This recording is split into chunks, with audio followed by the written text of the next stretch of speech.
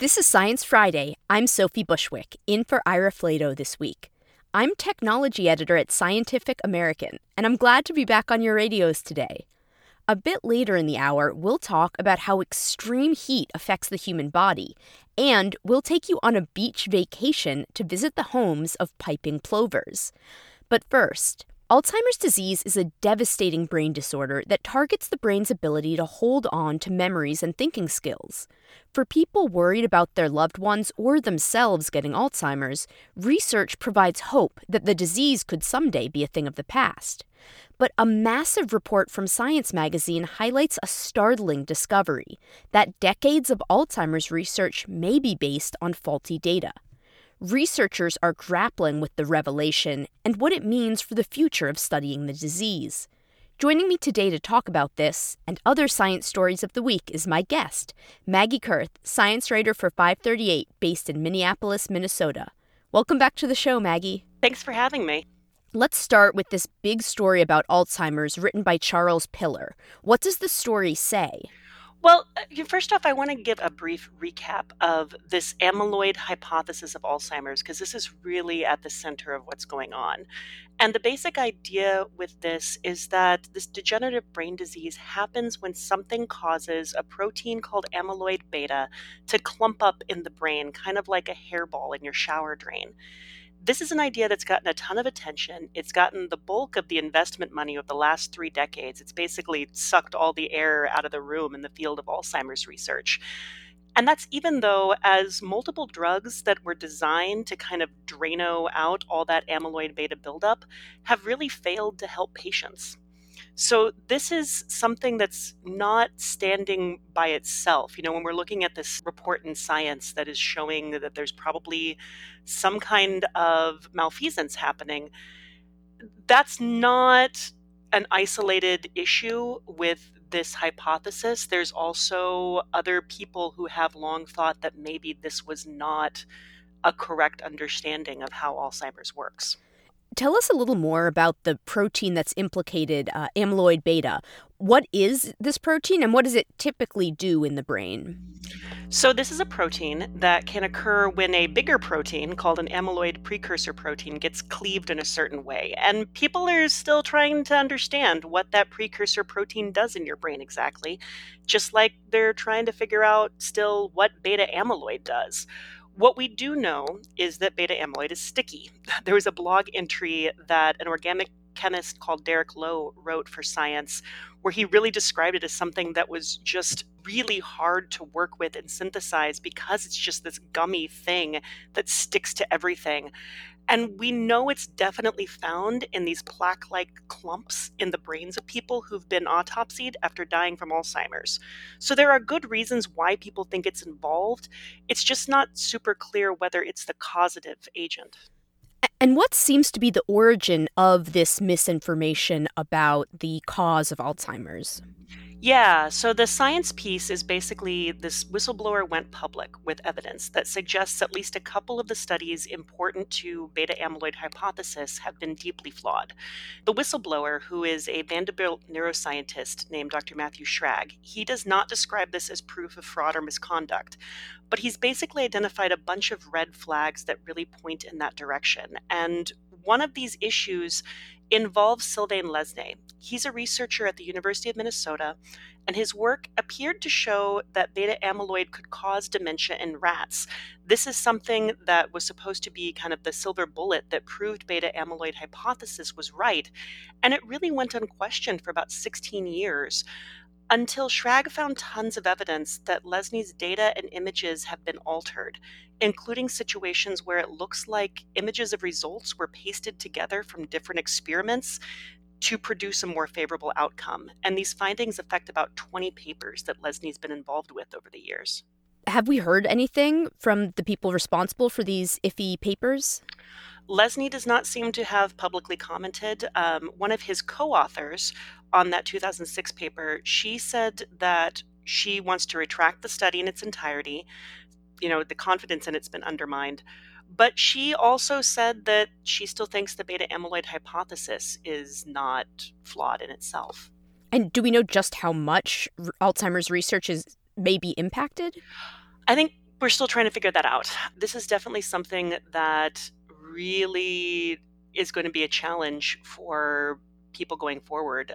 There's a lot of other theories about how Alzheimer's works, and there have been other reasons to suspect that maybe the beta amyloid hypothesis doesn't fully explain it for a long time. And this is going to give more of an opening to people who really feel like their work has been ignored and that other hypotheses have been ignored. What happens next? Next, I think the big thing that needs to happen is somebody needs to go into the raw data in those Lesney papers. So one of the reasons why Schrag doesn't want to describe this as fraud yet is because all he's seen is these images that were published. He has not seen the raw data. So this is basically a red flag that says we need to dig a little bit deeper into what's going on. And let's move on to another health-related story. We know that the COVID-19 pandemic disrupted a lot of things in our lives. Work schedules, child care arrangements, dog ownership. But it turns out that childhood vaccine schedules have been really impacted by this too. Tell us about that. Yeah, so there's been a decrease in uptake of childhood vaccines. It's happening globally. And this is something that got onto my radar a little bit because we had a polio case in the US last week that was announced. It happened earlier this year, but a man actually was paralyzed by polio in Rockland County, New York. And this is the first time that there's been a polio case in the US in a decade. It's also happening in a county that has been home to vaccine resistance in recent years. And this is also the county where back in 2018, 2019, they had that big measles outbreak. So this is kind of something that probably is tied into vaccine resistance. This single case is also significant because it calls attention to this larger problem that extends well beyond Rockland County.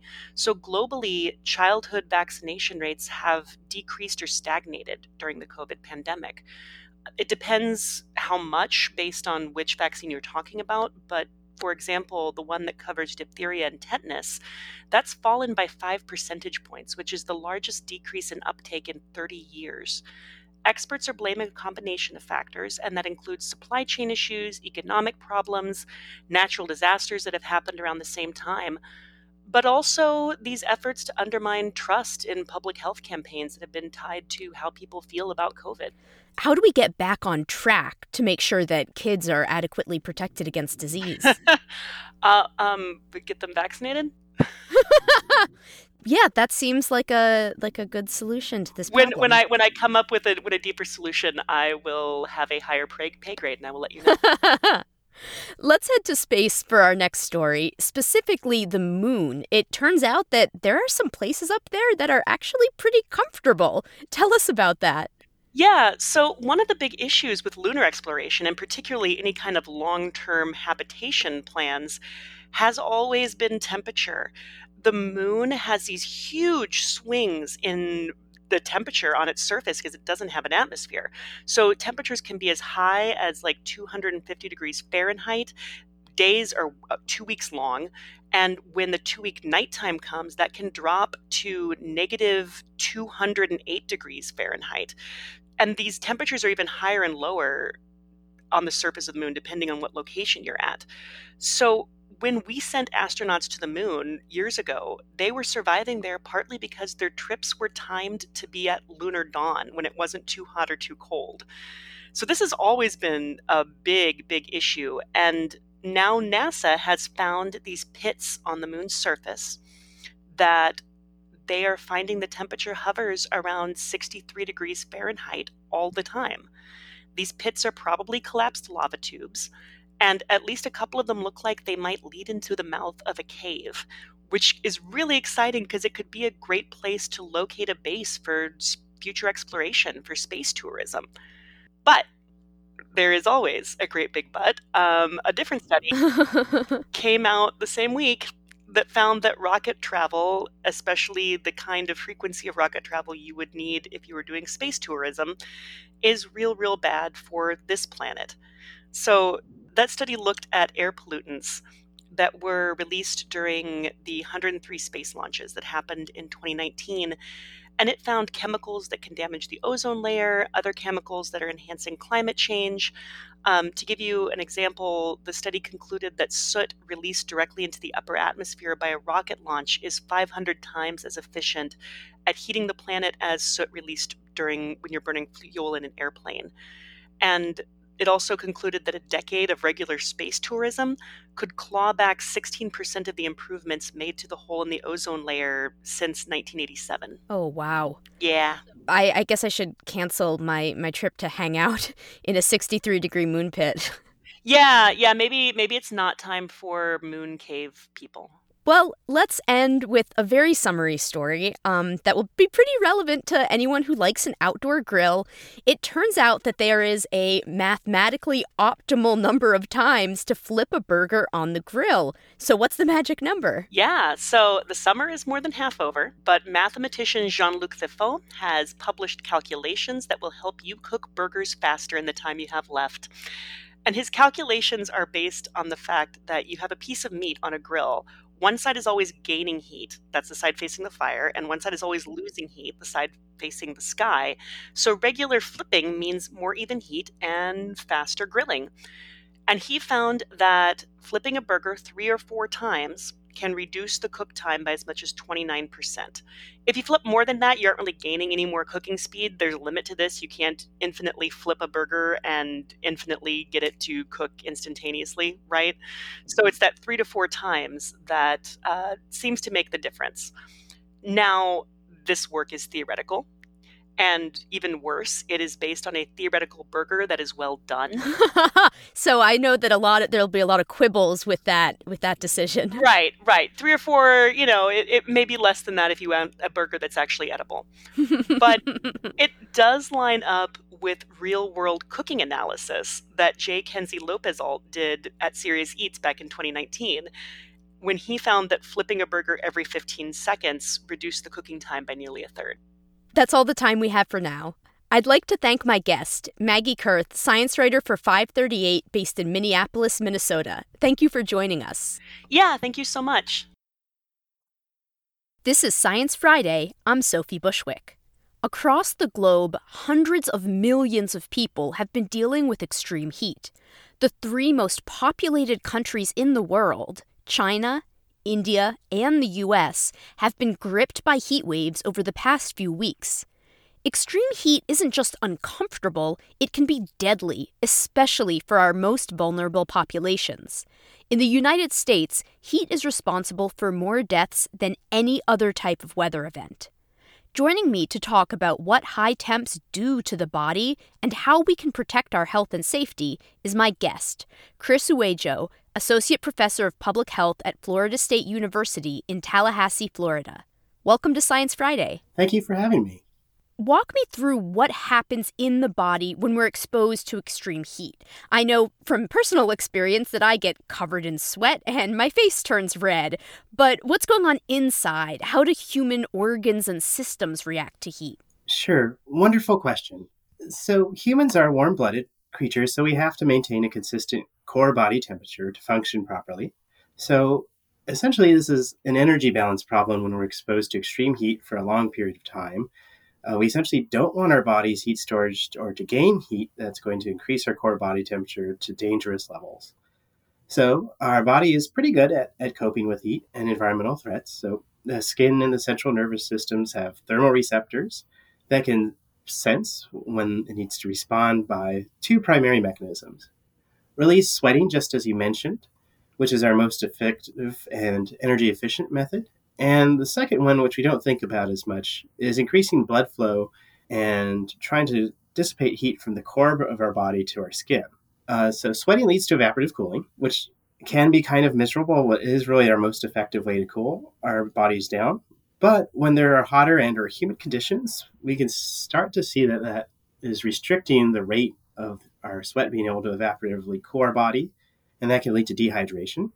Increasing blood flow and heat to the skin is kind of a complex mechanism, but essentially increases our heart rate, our heart's ability to contract, the amount of blood being pumped to our skin, and essentially, since our body and our cardiovascular system have to work harder, that can lead to an increased risk of adverse cardiovascular events such as heart attacks or strokes.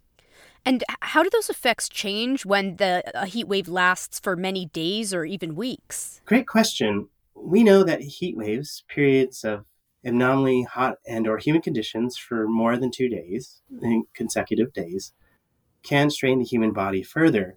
There's unfortunately not a lot of evidence from laboratory studies. There's some preliminary evidence that suggests that there is a cumulative effect of heat gain in the body over a multiple day period. So essentially, being stressed over multiple days doesn't give the body the ability to dissipate that heat, to cool down, to restore some of those normal bodily functions, and to rehydrate.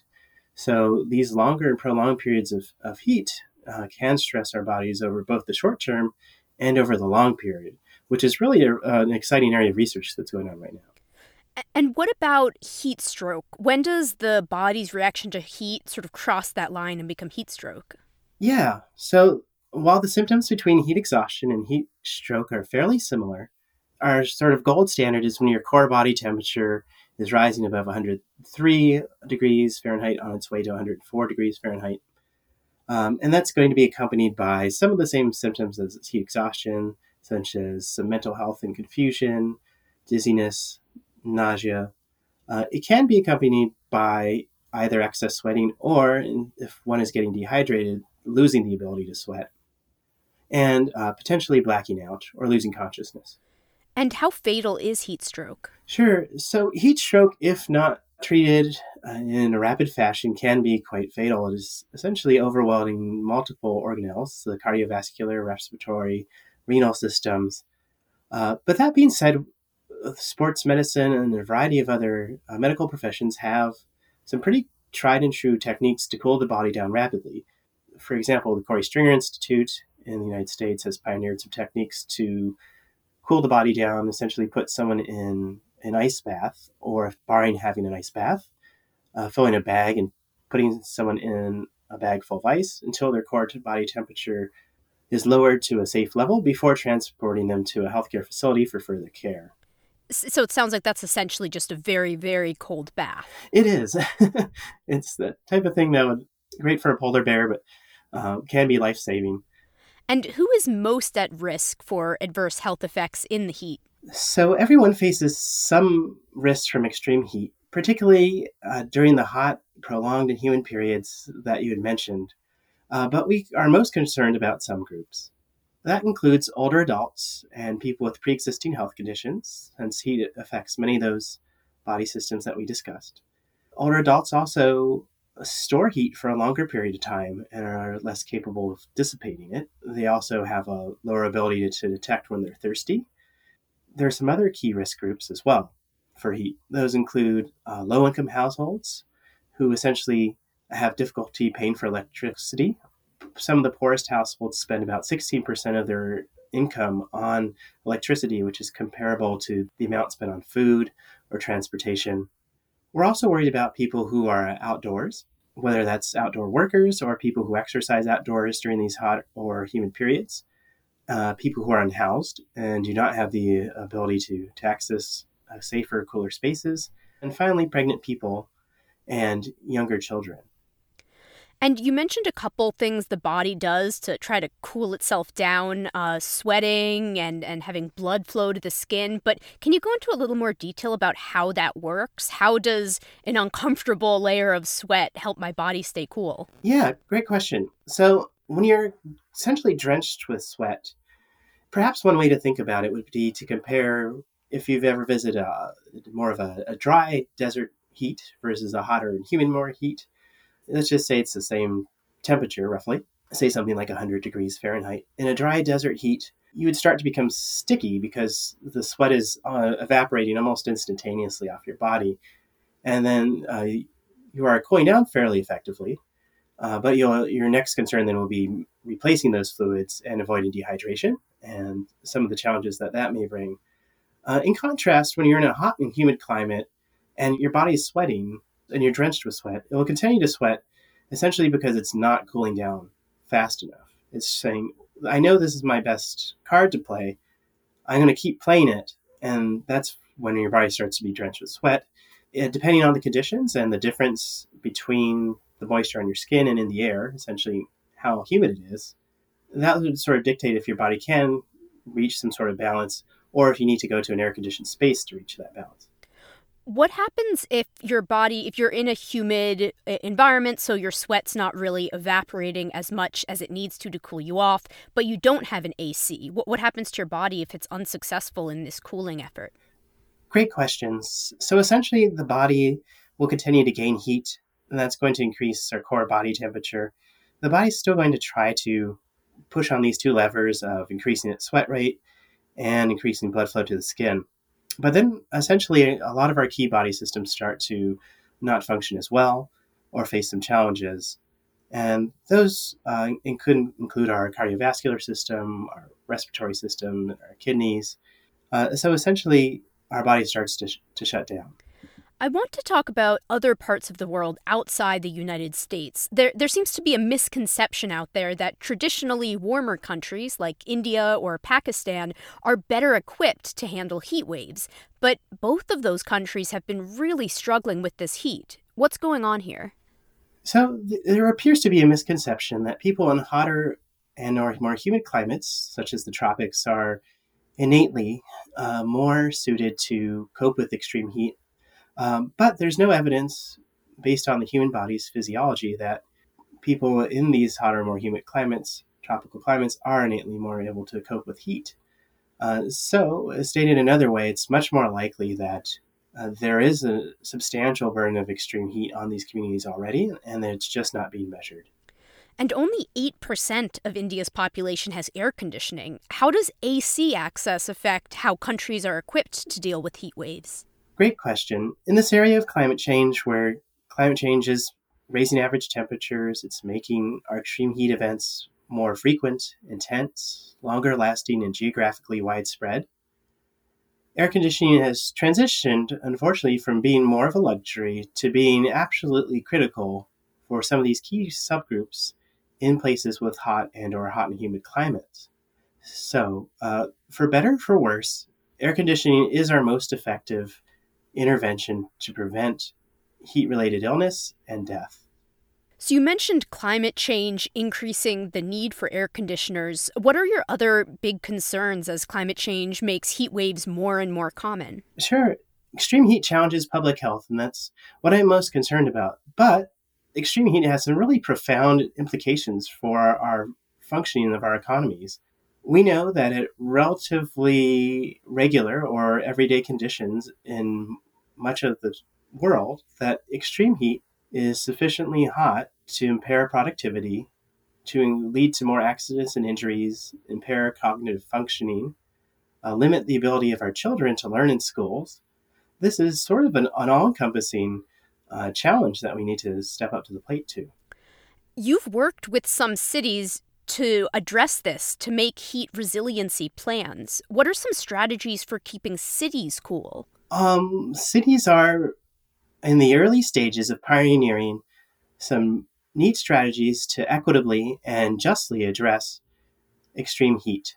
So, for example, New York City, during COVID-19 and its subsequent waves, decided that it wasn't safe to open their cooling centers or refuges. And these are, for context, are historically probably the most common method that cities have used to adapt to extreme heat. Would be to open a city-owned space like a library to people to cool down for a few hours. New York City switched to handing out portable air conditioning units to about 70,000 people, including giving vouchers so that they not only have an air conditioning unit, but they have the ability to pay for it. There's a variety of non-air conditioning based techniques and priorities people are looking at. Probably the most popular one is tree planting initiatives and green infrastructure or cooling infrastructure. And pretty uniformly across the U.S., people are interested in these, whether it's a place like Orlando, Florida, that is trying to increase its tree canopy cover up to 40% by the middle of the century. Places like Miami-Dade County, which has the world's first chief heat resilience officer in Jane Gilbert. So there are many innovative strategies, but they're just starting to get off the ground. This is Science Friday from WNYC Studios. We're talking to Chris Uejo, who studies climate change and human health at Florida State University in Tallahassee, about how people and cities can deal with extreme heat. And do these strategies apply to all cities, or are there exceptions? For example, do these strategies work just as well in New York as in Los Angeles?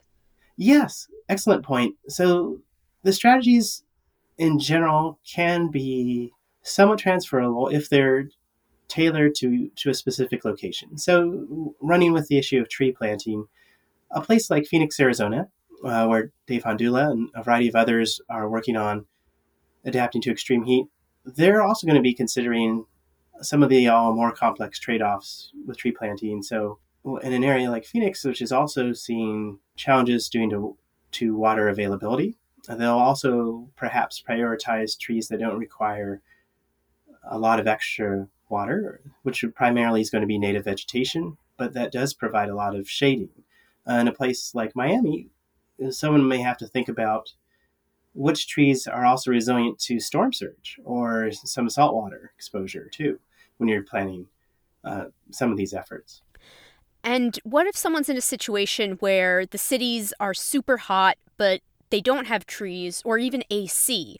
Are there other methods that they can use to keep themselves cool? Great question.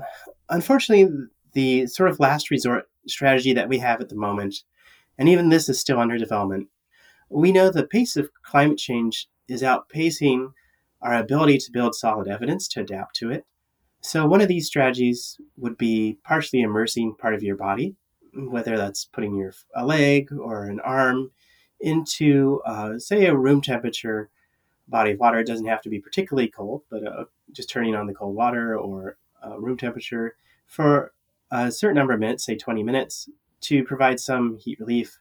That being said, one of the challenges is that a lot of people who suffer from extreme heat do not necessarily know or aren't as cognizant that they're experiencing those symptoms. Maybe they just feel a little off that day. So it will still be one of the challenges for them to recognize that it could be extreme heat and to take some action. And in that case, how do you even know that you have heat stroke? Great point. Somewhat like COVID, we have to look at multiple converging lines of symptoms. So, for example, if one has dizziness, thirst, heavy sweating, or recently were heavy sweating and it stopped, nausea or weakness, it's best to err on the side of caution and then start to call for help, whether that's from a neighbor who's checking in on you, or calling 911, particularly as you move to more confusion or more of the severe symptoms of heat stroke. If one has the ability to take their temperature, that also could help. But looking collectively at the symptoms and erring on the side of caution can make a lot of sense. That's all the time we have for now. I'd like to thank my guest, Chris Uejo, Associate Professor of Public Health at Florida State University in Tallahassee, Florida. Thanks for joining us, Chris. Thanks, Sophie. Speaking of how our warming climate changes the world around us, we've got a book recommendation. This one comes from Science Friday Book Club member Tom in Duluth, Minnesota. The book I'm looking forward to reading this summer is by Erica Geiss, and it's called Water Always Wins: Going with the Flow to Thrive in the Age of Droughts, Floods, and Climate Change. These days, in the face of climate change, as we build more and more areas and lay down more pavement, we need to think about how we can slow the flow of water through our landscapes and reduce impacts on our infrastructure.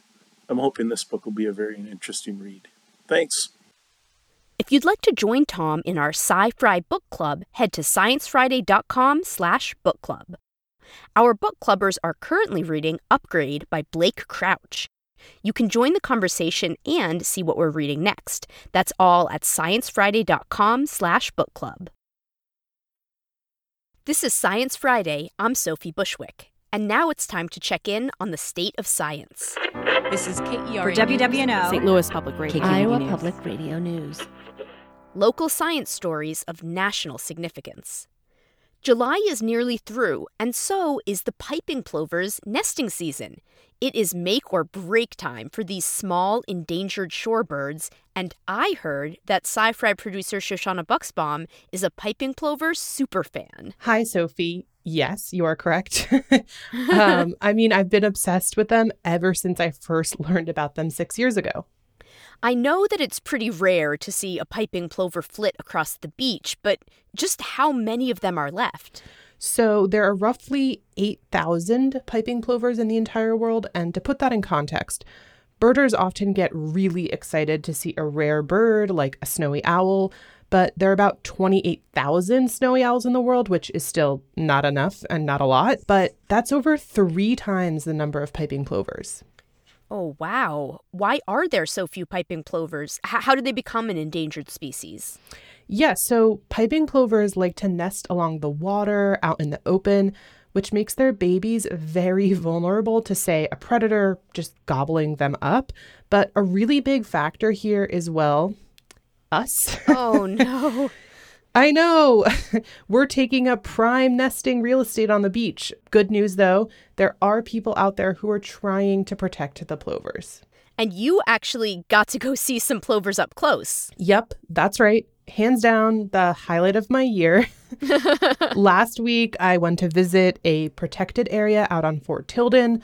It's a New York City beach out in the Rockaways, and some of the toughest terrain for these tiny birds. And I got to talk with the volunteers dedicated to keeping them safe. We're getting close. This will be my first piping plover IRL ever. Oh my gosh, you are in for a treat. I'm so excited. I've seen so many photos of them. I get excited every single time I see them. Yeah, there's the adult and there's the chick. Right there. That chick's getting pretty big. That's a really nice sized chick. Oh my god, it's so little. They just scamper. It looks like they're almost floating above the sand. Yeah. They're going so fast. Watch the adult. It moves one of its feet in the front to get things to come up in the sand. And if you watch the little chick as well, it's watching its parent to do the same thing. And one of the things too is that they respond to certain calls, but just like human children, they don't always listen to their parents. If you've never seen one, piping plovers sort of look like a cotton ball plopped on top of 2 sticks, the little black ring around their necks. They're tiny and really easy to miss if you aren't looking for them. But luckily, I had an experience guide. I'm Chris Alieri. I'm the founder of NYC Plover Project. I grew up on the beaches of South Jersey, on the southern tip of Long Beach Island, in Holgate, New Jersey, which happens to be now the most important place for plovers in New Jersey. But I'd never seen them up close. And fast forward to the beginning of the pandemic, I was out here in March of 2020, and I saw a piping plover run by me, and then another, and then another. I saw 6 or 7, and they were at close range. And then I saw dogs off leash. I saw kids up in the dunes. I saw no signage, and it was just what is going on? I mean, I'm shaking my fist, and I'm shaking in excitement and also anger. So Chris decided to channel that anger into action, and he founded the NYC Plover Project. By the next spring, he partnered with the National Park Service to set up closures all along the Rockaway Peninsula. They're staffed by a bevy of dedicated volunteers. And now, in its second year, the nonprofit has roughly 75 volunteers, and they've clocked about 2,000 hours so far this season. It's our volunteer, Leanne. Hi, nice to meet you. She's staffing at our closure right now. What's the story right now? There was somebody in the roped up area, and we had one runner kind of blow through, and I was like, hey, there's an endangered bird over here. They were outside of the roped off area for a while. This is what happens when we do close a beach. The chicks and the birds will immediately exit the closure because it's not sufficient. They're no, we meant the whole beach. The volunteers have a deceptively hard job. They're the enforcers, and if someone goes through the closed-off area, tries to bring in their dog, which is a no-no, they have to tell them politely to walk around to another path. Most people are respectful, but this is New York after all, and right now, it's the very end of the breeding season, and Chris, he's not taking any chances. And it's at this point in the season, it's, we're not at a high tolerance mode. Where, you're going to get a talk, you're going to get a chat. In the roughly 45 minutes I was standing by the closure at Fort Tilden Beach, Chris called the park police twice.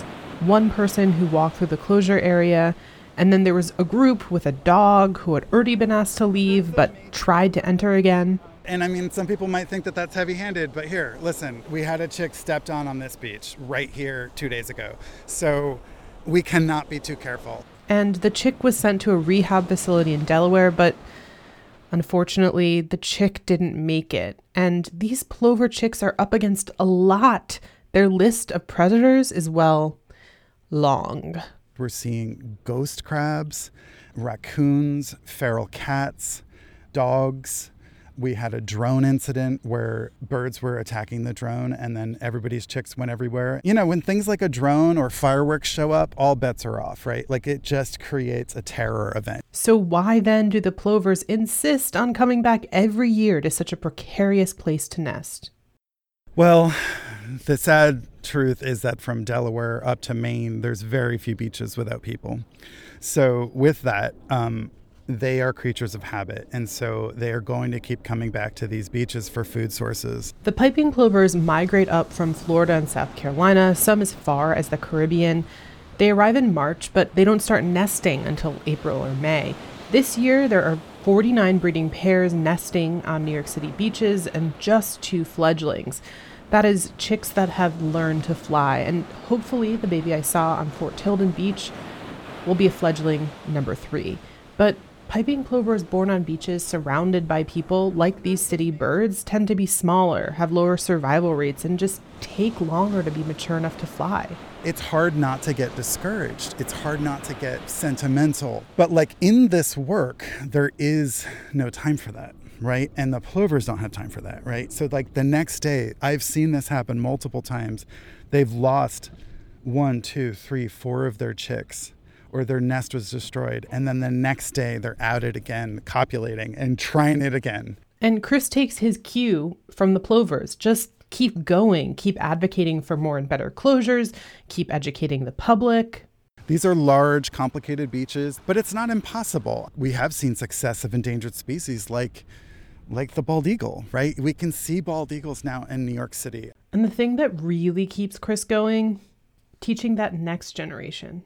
And when I can show young people, like, that's a parent, that's a chick, like, really close by, I mean, that's, like, such a gift to be able to do that. I feel like I'm passing along something that someone was kind enough to pass to me. For Science Friday, I'm Shoshana Buxbaum.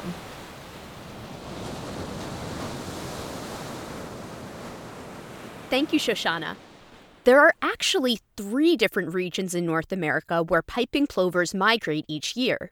Some birds nest and lay eggs along the Atlantic coast. That includes the plovers we just heard about along New York City beaches. Others migrate up to the northern Great Plains. And last but not least, some piping plovers breed along the shorelines of the Great Lakes. Different habitats mean different challenges and different triumphs for these tiny birds. Joining me now is Michigan radio reporter Lester Graham to tell us more about his reporting on the piping plover population in the Great Lakes region. Lester, welcome to Science Friday. Hi there. Good alliteration there. Thank you. So, has it been a good year for the piping plovers in the Great Lakes region? It's been a good year simply because there were a lot of chicks this year. We had about an average number of nesting pairs, right around 71 nesting pairs across the area in 4 different states and Ontario and across all 5 Great Lakes. But most of them, like usual, are concentrated in Michigan. And how does this year's population compare to previous years? That population of nesting pairs is pretty close to what it's been for the last few years. It's kind of plateaued, but we've had some rough years because of high water on the Great Lakes. And as you know, they nest on the sand and right next to the water, and it doesn't take much for their nests to become inundated. Mm-hmm. You recently took a trip to the Sleeping Bear Dunes National Lakeshore. What did you learn about piping plover nests there? Well, I was talking to a wildlife biologist there, Vince Cavallari, and he basically said they don't put a lot of effort into their nests. Simply sitting on the sand and kicking their back feet out and making a little depression in the sand. And that's where the female will lay her eggs. They then typically line the nest cup with shells or small pebbles. And that's the entirety of the nest. We just heard about what the piping plovers are up against on New York City beaches, but what are the biggest threats to the piping plovers in the Great Lakes region? Yeah, mostly predators. I mean, we see a lot of raccoons and crows that are, getting in and getting the nest or killing an adult. And recently, in the last few years, we've seen a return of an endangered falcon, the merlin. And with that bird, they've been killing the adult piping plovers. So the wildlife officials have a lot of decisions to make. Do you kill the predator bird to save the piping plover, or do you find some other way, non-lethal way, to deal with these predators so that you have a population of piping plovers? It's a tough decision for them. And after hanging out with the Great Lakes plovers, do you feel positive about the future of this population? I really do, because of the number of chicks that were hatched in the wild this year. There were at least 231 chicks hatched in the wild. And then there were some other eggs that were saved by the biologists because a predator might have killed one of the adults. So there were an additional 11 chicks that hatched in the captive rearing center from abandoned eggs. So that's a big number. When you're talking about only 71 nesting pairs, and now you've got something like 242 chicks that have been introduced into the world, that's good news and by any means. Thanks, Lester, for sharing your reporting with us. Thank you. Lester Graham is a reporter for the Environment Report at Michigan Radio, based in Ann Arbor, Michigan. If there's one thing we love here at Sci-Fri, it's cephalopods, a group of animals that includes squids and octopuses. And yes, I know Cephalopod Week happened last month, but our fascination with these critters is year-round, and we're not the only ones. Earlier this month, a team of researchers unveiled the Octaglove, a device that can latch onto slippery objects underwater. Here to tell us more about the octopus-inspired glove is Michael Bartlett, assistant professor of mechanical engineering at Virginia Tech, based in Blacksburg, Virginia. Michael, welcome to Science Friday. Hi, Sophie. It's great to be here with you. Thank you. Let's start at the beginning. Why did you look to octopuses for inspiration? So an octopus is an absolutely amazing creature. We know that it has 8 arms, but it also has over 2,000 suckers across those arms. And it also has mechanical sensors and chemical sensors, which allow it to actually feel and taste its environment. And importantly, its brain is actually distributed throughout its body. So it can control its arms, its adhesion, and it can do all of this by getting information from the sensor and processing in its brain across its body.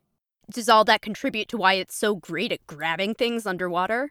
Yeah, I really think it's that combination of that suction control, the sensing, and then the processing of that information to then control the manipulation. And what that does is it actually allows the octopus to individually control those 2,000 adhesives. I have a hard enough time controlling my 10 fingers. I don't know how the octopus can control over 2,000 suckers on 8 arms. So with our system, we have an adhesive which can mimic those suckers. We then use micro LiDAR sensors, which allow us to mimic those mechanical sensors. We can take all that information and then process it in a microcontroller. So that allows us to have this synthetic nervous system, this adhesion control. So that combination is what really got us started with the Octaglove. And walk me through what the final product with this glove looks like and how it works. Yeah, so what we have is we first needed to develop the suckers or the adhesives. And this consists of a rubber stalk about the size of a raspberry that has a thin membrane on top. And if we change the shape of that membrane, we can quickly turn off and turn on adhesion. So we use what's called a micro LiDAR sensor. And what that micro LiDAR sensor allowed us to do was put it next to an adhesive, and we could actually then see the environment. When you have the Octaglove on, what you have is an adhesive with a sensor at each of your fingertips. So all you have to do is, with this glove on, is move towards an object underwater. At that point, the sensor will be looking to detect what's near it. And as soon as you get close to an object, it automatically turns on the adhesion or the suckers, and you are then attached to whatever was beneath your hand with adhesion. So the user doesn't even have to grip onto the object. The glove does it all. That's incredible. What kind of stuff can it pick up? Yeah, that's exactly right. All we have to do is get close, and then we can grip that object automatically. So that allows us to pick up all kinds of things. So in our testing, we picked up plastics and metals, we picked up flat objects and curved objects, and we picked up hard and soft things. So for example, we were actually able to put a little toy car at the bottom of the fish tank. And as you approach it with the Octaglove with just a single fingertip, you can pick up that toy car and move it around in the water. And then it will automatically release that car as soon as you're done. Oh, wow. And how do you hope people will use this technology in the future? So I think, one of the most compelling potential use cases would be for some kind of rehabilitation or assistive devices. So if a user had this glove on and let's say they needed some help picking up objects, maybe taking a drink of water, if the user could just get their hand close to an object, the Octaglove would just attach to that cup, for example, and then the user could actually then not have to grip that or squeeze that, but just use the glove. I also think it could be fun in situations underwater, things like scuba diving, maybe even different kinds of biosampling underwater. What's kind of, fun for us too is what if we could make a robot that was soft and deformable, just like the octopus, and then took this adhesion and sensing approach and then put that across that robot? Then we would have this really, I think, amazing biomimetic system that looked like an octopus, gripped like an octopus, and maybe someday, can swim through the ocean like an octopus. A little octopus robot. Exactly. Michael, thank you for joining us. Sophie, thank you so much for having me. Michael Bartlett is an assistant professor of mechanical engineering at Virginia Tech, based in Blacksburg, Virginia.